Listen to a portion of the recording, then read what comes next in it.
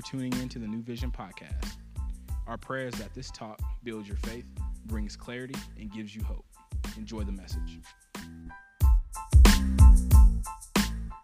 This morning, I want to introduce to you a missionary that is getting ready, God willing, if everything lines up this month. They're hoping in the next couple of weeks to begin their missionary journey, and we are a part of that. Put your hands together for Chris Auersborn. He's going to share with you a little bit about what God is doing.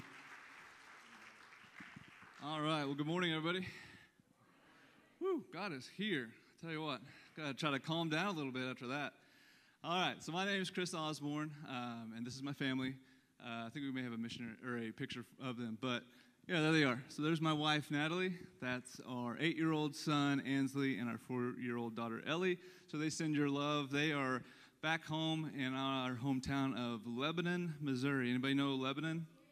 All right, we got some Lebanonites here. All right, so yeah, that's my hometown. So that's where I was born and raised. Grew up in a Christian home. Same with my wife, but at that point in our life, we thought, salvation and baptism, that was the boxes you had to check. And so we did that at a young age, and really never had experienced, an act of faith, walking in a life full of faith. And so when we went to college, we kind of put God on the back burner, to be honest. At that point, God hadn't called us into ministry, and honestly, I wasn't seeking his advice anyway. So I got an engineering degree. My wife did interior commercial design, and we launched off into those careers. We weren't going to church. Like I said, we weren't living for the Lord. I was an engineer for John Deere. My wife was designing commercial buildings, and we were, chasing that, quote, American dream of always needing more. We needed, we had to get the nice house, and we had nicer cars, and then a bigger house, make more money. We were just doing that, and we found the more and more stuff we got and the more status that we gained in society's eyes, that happiness was fleeting. There was no joy in that. It was just empty, and we were empty spiritually. And so on the surface, when we had everything that people said we needed to be happy, underneath we were hurting. It was the lowest point in our life. We were asking that deep question of, is this all life is? It's just endless cycle of more. And luckily, even though we had our backs turned to God and we're running away from him, we had a gracious Savior. And he still had a plan for our life. And in that, we felt him say, this is not the life I have for you guys. And so with that, we're like, hey, maybe we need to go back to church. And all honesty, at that point in our life, that was a last-ditch effort. Like, hey, nothing else had worked. Let's try this out. And so we went back to church. It had been probably 8 years since we had stepped foot in a church.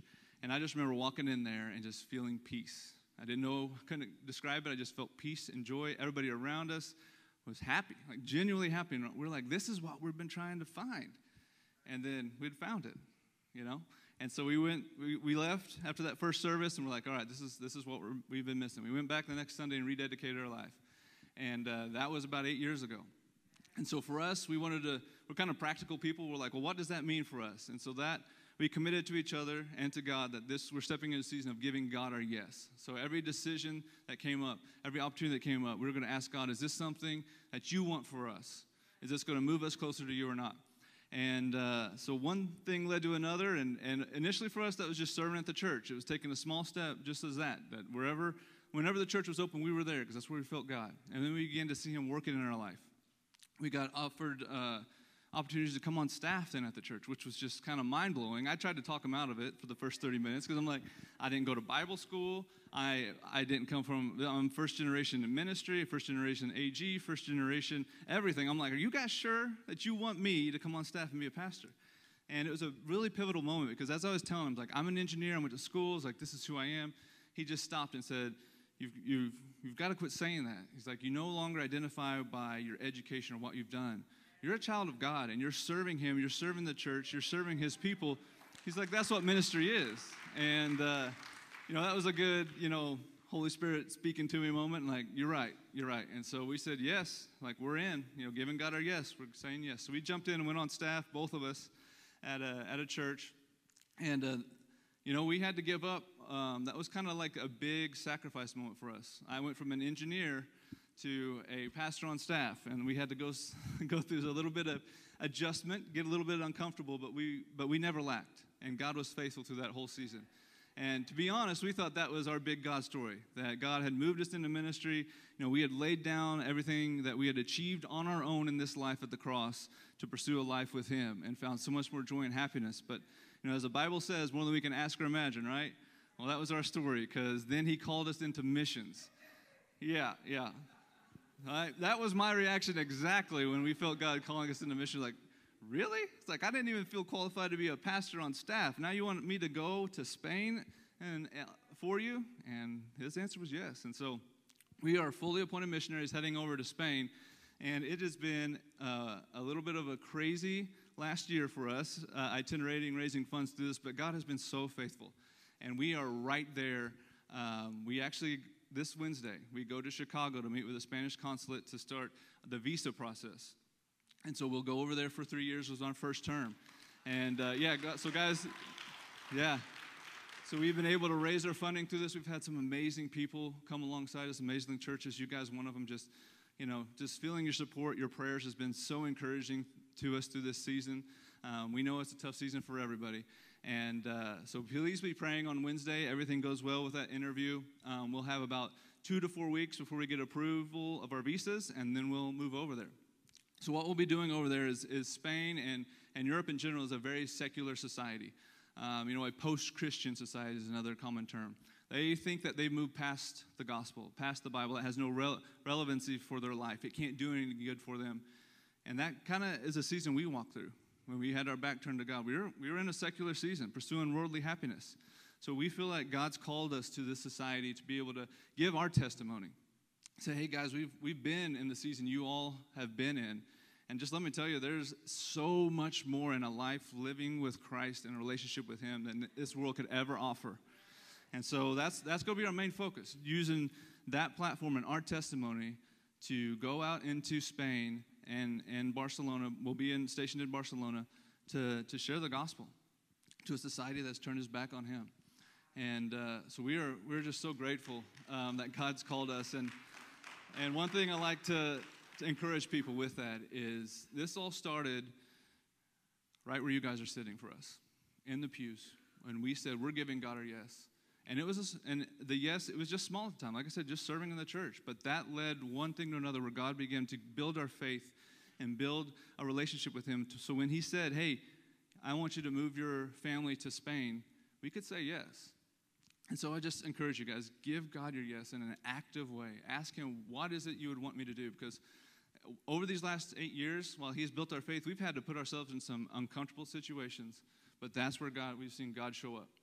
And so, guys, we just ask you to pray for us. You know, like I said, you all at the church are supporting us. And so be a part, give God your yes in the Great Commission, and being a part of missions by actively taking part in missions here at the church. And, you know, if you want more information about what we're doing, how to stay connected with us, we got a table out there. You have a prayer card.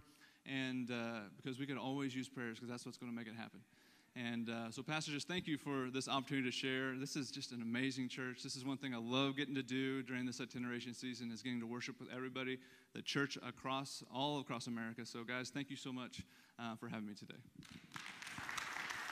Thanks, man. Appreciate you. Thank you. Again, if you want more information about the Ours Borns, if you want to connect with them a little bit more, they do have a table out there. And what Chris didn't tell you is in this process, they sold everything that they owned. They've been living out of a trailer for how long? So the last 14 months, sold their house, their cars, everything that they could. And so when he says they were uncomfortable, like, he was willing to do whatever it took to answer the call of God. And that's really what it's all about. And so I'm excited that our church gets to partner with them, that every month we'll be supporting them as they begin this journey. Like, we get to walk out these first steps together. So if you want to do something extra for them, you can do that. Like talk to them in the back. But I'm excited that we get to be a part of New Callings, and as we get to come in alongside of people that have been on the mission field for a while, like it's great to give them some new energy, and it's also great to jump in with new and fresh starts. So I'm excited to be a part of what God is going to do through the Hours Worn in Spain. I can't wait to see what God does. A couple of weeks ago, Mel and I went for her birthday to Branson, Missouri. And it's weird because, like, Branson has never been this vacation destination for us. But it seems to be, like, a place that we visit quite a bit now. Whether that's the virus or whether Branson just now is way better than it was when I was a kid. But we're on our way down driving, and in the middle of our drive, we began to hear this dinging noise.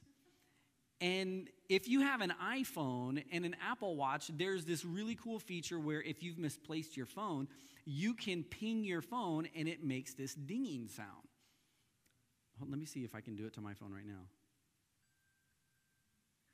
We kept hearing that sound over and over, and we're in this car, and we're like, oh, my phone's here, my iPad's here, my computer's here. So Mel's sitting in the back, and so she's digging through all of the stuff in the car, like, what is making this noise? She grabs my backpack, and she goes, it's your backpack making this noise. Like, there's no way my backpack's making that noise. Everything is here in the car, so I'm looking to see where all my devices are. Everything is with us, right? And so she reaches in and pulls out the culprit. It's our worship leader, Chris's phone in my backpack. And so it was so funny. We're looking at it, it's like, oh my gosh, what in the world? The problem with that is we were almost to Harrisonville by the time that we realized whose phone this was.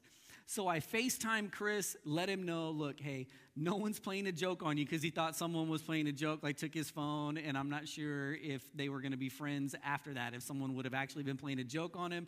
But I also wanted to let him know that it hasn't been stolen. It wasn't going to end up on eBay later that night. Like, no one was running south with it. We left it at a Quick Trip for him, and he picked it up. And that was a huge step of faith, because once we FaceTimed and he jumped in his car, he had no way to know, is that where the phone actually was going to be? And we made it all work. It was a good deal. And as we got into that, like, it made me think about this. Like, when you lose things, like, that is a horrible, horrible feeling. Like, it's so wild. Like, it's the worst. And there are a few things that will make you stop in your tracks, like losing something that's important to you. Whether that's your phone, for some of us, like, that is our life. Everything valuable fits in our hand. For some of us, that's our keys or our wallet. Like, when those are gone, time stands still. We will be late for things because we are looking. We will tear up our perfectly clean house to find that thing that is lost. We will throw pillows across the room. We will look underneath cushions. And then that lets loose a whole nother thing. Like, wait, what is this? Sometimes we're happy because we find some change in the couch cushions. We put that in our pocket. And then other times it's like, there's a Cheeto in here. Do you think that's edible still? Some of you will eat that Cheeto just to know whether or not it's edible. You look under the couch. You've never looked under your couch since you put it in your living room. And then as you're looking, like, you're thinking, everywhere you look, you saw your thing there. Like, I know for sure it was right here. The last time I had my phone, it was here. The last time I saw my wallet, it was here. You're checking the refrigerator. You're looking all over the place, because when you need it, you need it. And we find that some things are irreplaceable. And for some of us, it's like, well, maybe not those things, but I know I've lost my checkbook before. Those of you that still use a checkbook, you know the panic that's like, man, my account number is out there. There are people that are going to take my stuff, and they're going to make a better version of my credit than what I already have. And some of you are like, good luck trying to open another account with my credit. But we look at that. I've closed and opened many bank accounts from losing checkbooks. We're not even going to talk about the moments that we've lost our kids' places. We would just leave that for another week. That feeling of panic reminds us that not everything is replaceable. Because it's, in some cases, when we lose things, we're like, I'll just get another one. It's not that big a deal. But every now and then, there are those things that we feel like nothing can replace that. And we will give up our time, our energy, our sanity trying to find those things. We have to find them. And if we feel like that about certain things in our lives, imagine how God feels. That God feels even more passionately about people that are lost. That the desperation that he has in his heart when people are lost multiply past what you and I feel about things that are important to us. And when we talk about what matters most, God continues to answer the question with people. People matter. People are important. And this morning, I want to talk to you about this one thing that the search is on. Let's pray. Jesus, we love you and we thank you for the moments that we get to spend together in your word. And God, I pray that your word would sink down into our hearts, that it would challenge us and it would change us. This morning, God, I ask that you would speak to each and every one of our hearts. You would remind us of what matters most. Lord, you would make us uncomfortable this morning, that your heart for people that are lost would become our heart for people that are lost. Lord, you would no longer allow us to sit idly by while people are far from you.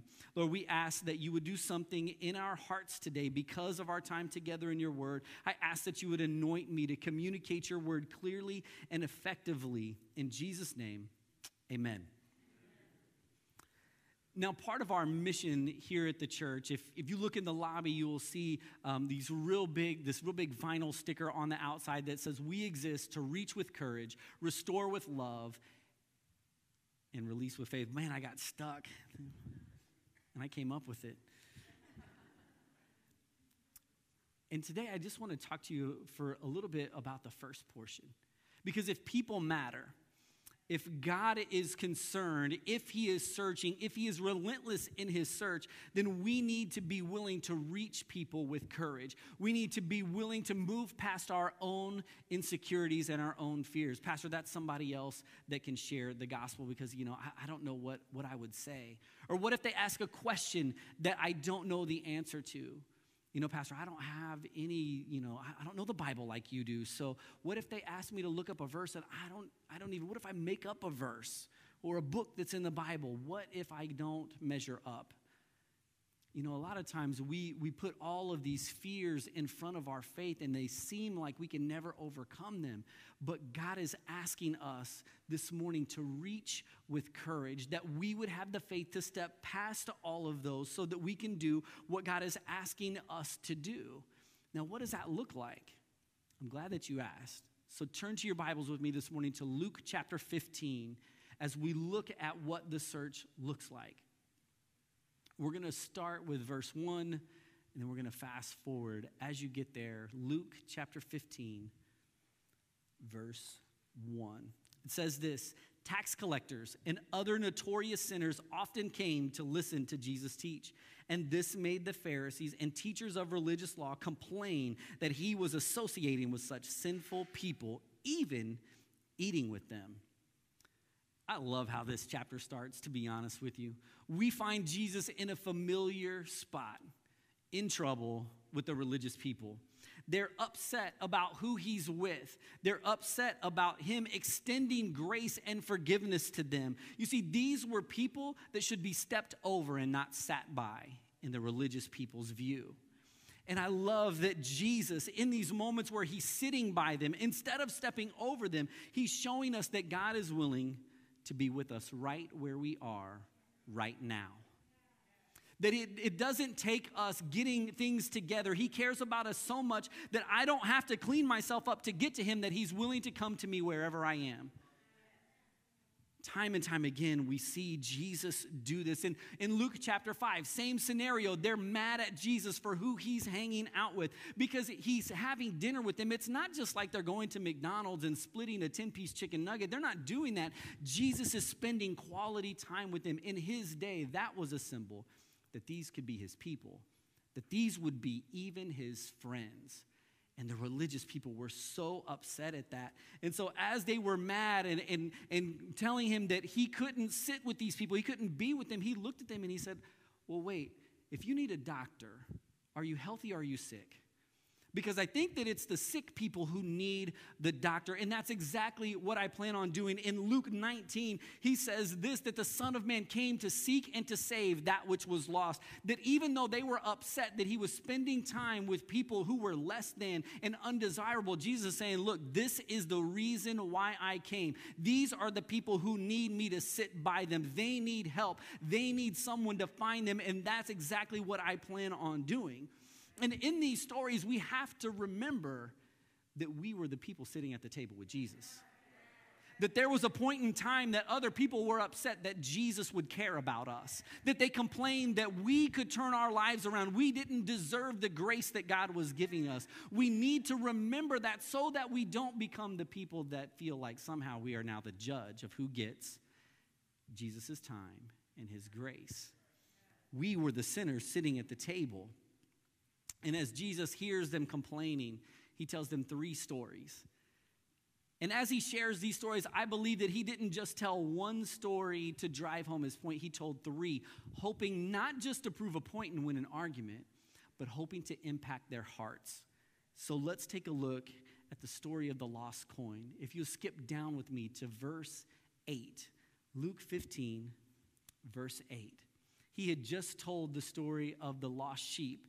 And then he says this, or suppose a woman has 10 silver coins and loses one. Won't she light a lamp and sweep the entire house and search carefully until she finds it? And so we see Jesus moving from the story about a lost sheep to now this story about a lost coin. One coin. Just one. Sometimes as I read this story, maybe you're probably not like me, because I read this and I'm like, it's a coin. Keep moving on with your life. It's not that big a deal. Like, you have 9 other coins. You can still buy the things that you need. You can do the things that you need to do. Like, it's not that big a deal. It didn't seem like it mattered. For me, I keep moving. If I lost a quarter right now, I wouldn't be like, man, where is it? It's not that big a deal. But her response to losing that one coin wasn't like it didn't matter. Which begs us to ask the question, could there be more to this story? Could there be something special about this coin that maybe we're missing? Maybe it just wasn't any coin.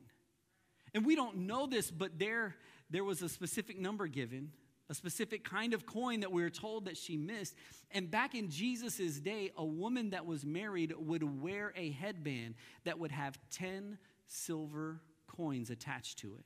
And this headband that she wore was a symbol of the relationship, of the commitment that she was in. It let the entire world know that she was married. She was no longer single. She was claimed. She had a family. She had a husband. And there would be no way that she would ever walk into public with 9 out of 10 on that headband. She wouldn't even think about doing that.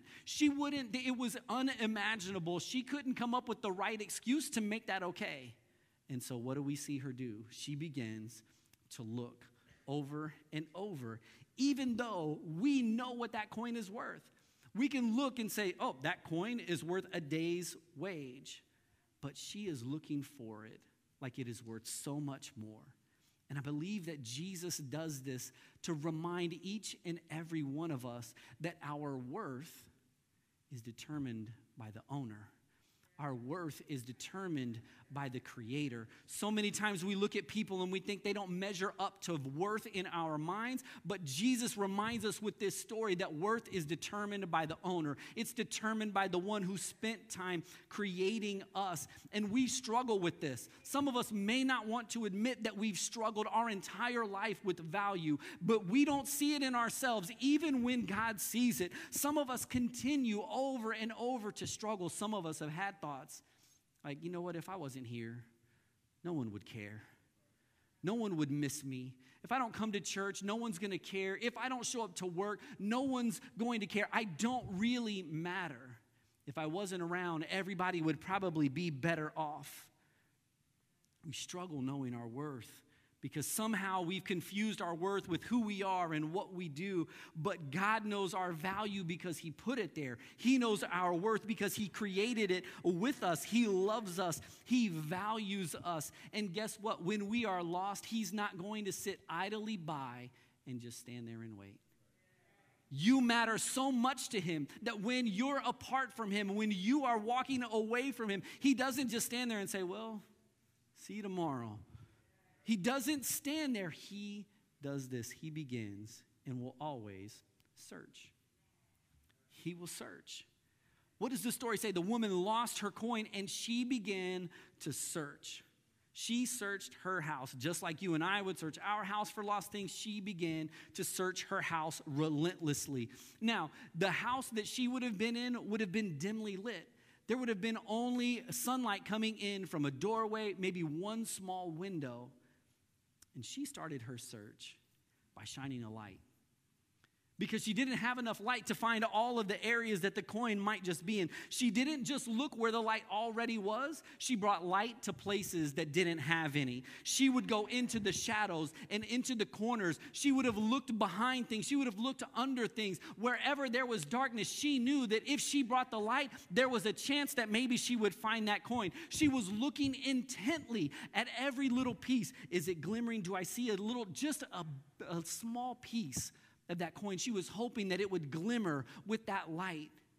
Can I tell you that as we search, that we need to shine?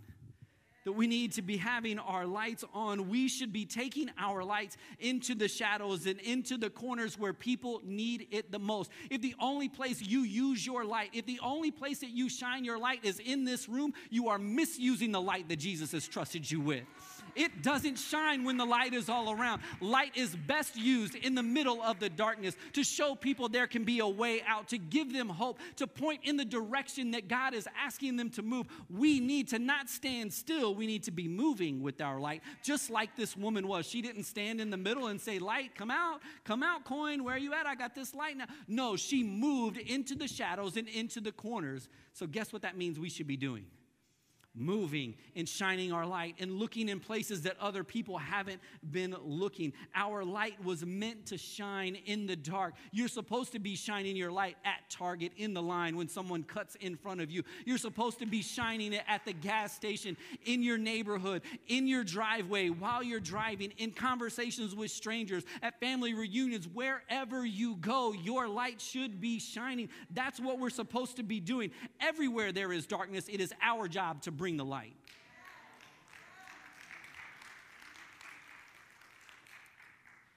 Jesus tells us in Matthew chapter 5 that we are the light of the world, that we are a symbol of hope, so we should not be staying still and asking people to come to us. We need to search and go find them with the light that Jesus is giving us. And as we shine our light, here's the next thing that we need. As we search, we need to be willing to sweep. As we search, we need to sweep. We have to be willing to sweep the house. The lady in the story, she begins to look, and it says she grabs her light, and then she starts sweeping the house. Now, some of you have maybe not swept your house ever. Some of the kids are like, what do you mean? I got a vacuum cleaner. I'll use that. I don't know. I can't tell you the last time I swept the floor in my house. But when this lady sweeps, let me paint this picture for you. It's not the same flooring that you and I have at our house. She would have had a dirt floor, and there would have been stones that would have been on the ground, and they would have probably been uneven. And as she began to sweep, a couple of things would have been happening. She's sweeping up dust. That means whatever clothes she had on was more than likely going to get dirty. And as she would sweep the dust from one area, she'd bring the light in and search for the coin. And as she was sweeping, she's also listening. Is the coin going to hit one of those stones and make that noise that lets you know that's exactly where it is? Are you willing to sweep a little bit? Are you willing to get your life just a little bit dirty for someone that is lost? Are you willing to listen? Are you willing to listen? Are you willing to listen to the conversations in the break room? Are you willing to hear the hurt and the pain in their voice? Are you willing to listen for cries of desperation, cries for help? Are you willing to listen to the sound of the coin on the floor as you sweep? You see, as we listen, it helps us as we get closer. But as we get closer, guess what? We're going to need to get a little bit dirty. I'll be honest with you. Finding lost people, finding lost coins is going to require you to be willing to give up some things. This woman was willing to give up her time to look for what was most important to her. Guess what? I'm going to have to give up some of my time in order to look for lost people, in order to spend time having conversations. I'm going to have to sacrifice something because that's what Jesus did to find me. He sacrificed everything he had to get to me. So guess what I need to be willing to do? I need to be willing to sacrifice to find someone else. I need to be willing to grab the light and move around and crawl around on the floor and listen to people's conversations and actually get into their life. It may be messy, but Jesus was not afraid of my mess, so why should I be afraid of someone else's? If I'm the light that Jesus is using to reach into the darkness, then I have to be willing to get dirty.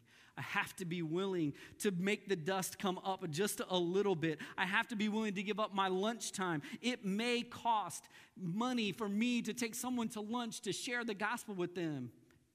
And money well spent.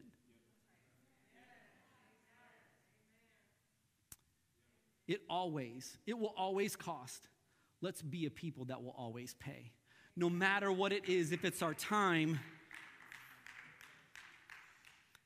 whatever the cost. For us as a church, it may lead us to doing church differently. You see, we've kind of gotten used to how things work and move, and this is what church is. It has these elements. It happens at this day and this time. What if God asks us to change that? We have to be willing to sweep the house. We have to be willing to add a service if that's what God would want us to do. We have to be willing to change some things to reach people that need to know Jesus.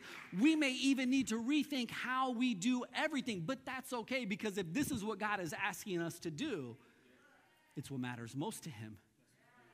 I have to be willing to sweep the house. I have to be willing to look underneath some things, to turn some things upside down to find the lost coin.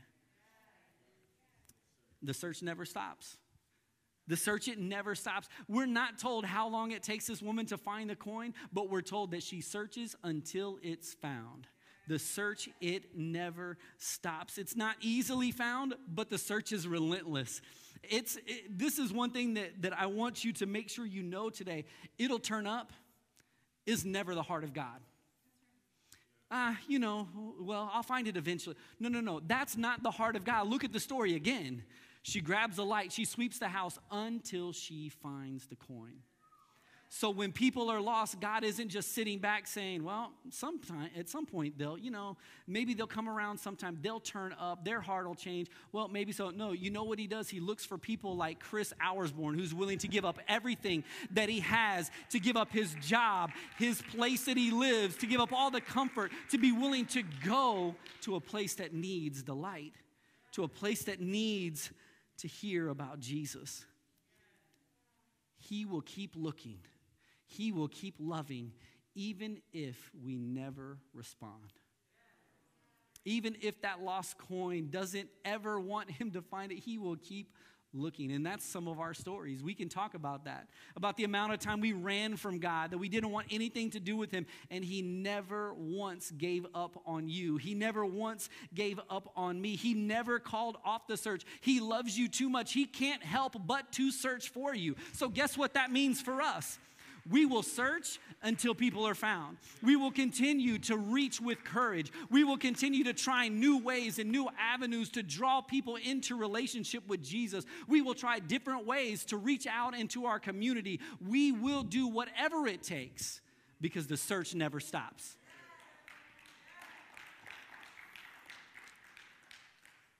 Check this out. Verse 9 says, "And when she finds it, she will call in her friends and neighbors and say, 'Rejoice with me, because I have found my lost coin.'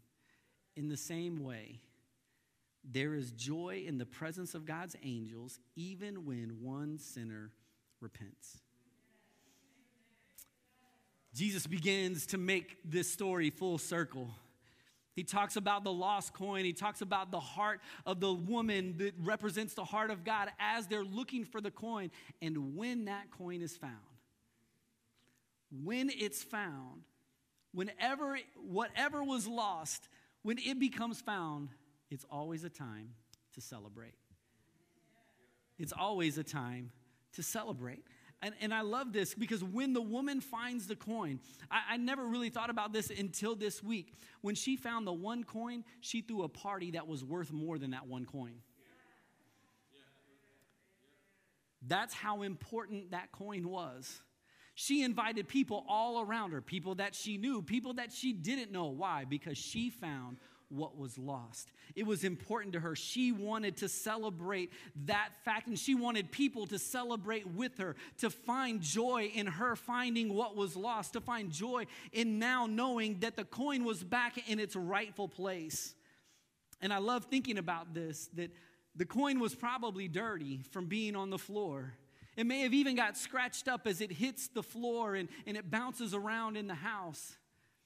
But that didn't stop her from picking that coin back up, wiping it off, placing it right back where it belonged, putting it right back on display for the world to see so that other people could look at that coin and say, was that the one that was lost? It sure was. Guess where it is right now? It's right where it should be. I can wear it proudly. I can show you the symbol once again of the relationship that has been restored, the commitment that has been made. There's hope for us. And I love that this is how Jesus ends this story, because it shows us that God can't keep his excitement about finding people to himself. That the heart of God is so overjoyed. His love for people, his excitement, his joy fills all of heaven, and you can't help but begin to celebrate with him. Have you ever been around someone that when they're happy, that makes you happy? God's heart begins to fill all of heaven as people come back into relationship with him, as lost people are found. And there is so much joy that the angels begin to get excited, and one excitement leads to someone else getting excited, and they begin to look down. What are we celebrating? Why are we so happy? Oh, nothing important. Just lost people being found. Unloved people finding love once again. Hopeless people finding hope. People that were dead in their sins now finding life in Christ. They didn't have direction or purpose, but now they do. And we can celebrate when they're found. We can also celebrate that Jesus has invited us into this search. He's invited us to be a part of finding lost people. And this invitation isn't to be an observer. This isn't even an invitation to cheerlead other people that are willing to go. This is an invitation to go and to search. Jesus has called each of us. He's empowered each of us. He's equipped each of us to do exactly what he's asking us to do, to join in the search, to shine your light, to be willing to sweep and look for people and listen for people. And I just want you to think about it for a moment as God pulls you into that. It's not just, are you willing to pay the price, but he wants you to see the other side of that. That child that you've been praying for, that son, that daughter, that grandson, that granddaughter, your best friend, your coworkers. Can you imagine the celebration, the love that is happening in heaven as you find lost people, as you walk them back into relationship with Jesus, that you were part of the search and now you get to celebrate that they're home? That as heaven is rejoicing, you get to be a part of all of that. And maybe you came here today and you've been feeling a little out of place. You haven't been feeling like you get that you're valuable. You feel more lost than found. You feel like life has made you see that you're more dented and scratched and scuffed up. The shine is all but gone from your excitement for life. But in this story, we see that lost and dented and scratched coins are still valuable. That God still knows that they are important. lost didn't change the fact that Jesus left heaven and came to this earth and traded places on the cross for our sins, for my sin, for your sin. Us being lost didn't change the fact that he was willing to give his life for us, and he was willing to defeat death and offer us a life that we could never imagine before, all because we were worth the search. Whatever the price was for him to search for you was worth it. He was willing to sit next to you when other people stepped over you. Today, he wants to remind you that you're valuable to him. And maybe, just maybe, he set all of today up so that you would see a light, so that you would respond to his voice, so that you would welcome him back into your life for the first time or the 101st time. Would you close your eyes with me this morning? The Bible tells us that not only did Jesus want to spend time with people while he was here on the earth, Revelation tells us that in moments like this, he stands at the door of our heart and knocks. And if we open our heart to him, he comes in to be a part of us, to claim us. And this morning, I wonder if there are people here that need to say, you know what, Jesus, you can have it all. That I don't have the answers that I thought I did, that I can't figure things out. I need you today. So I want to pray a prayer.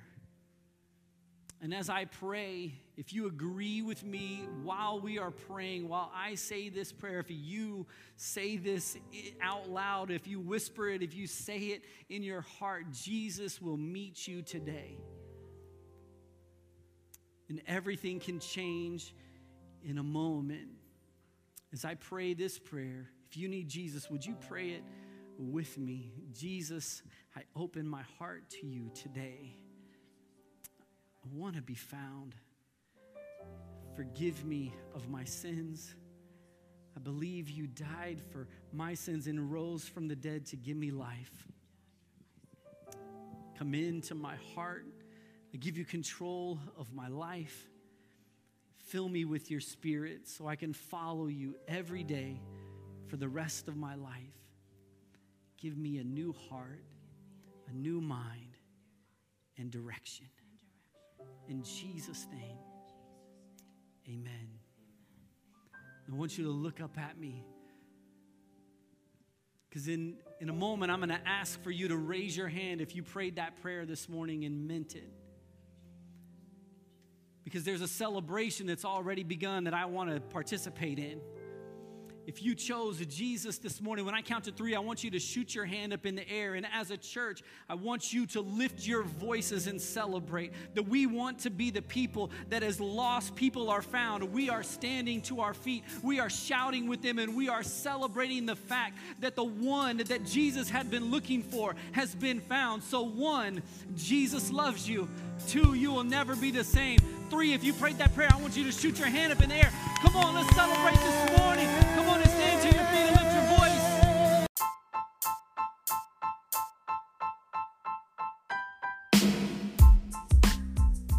Our prayers that this message impacted you.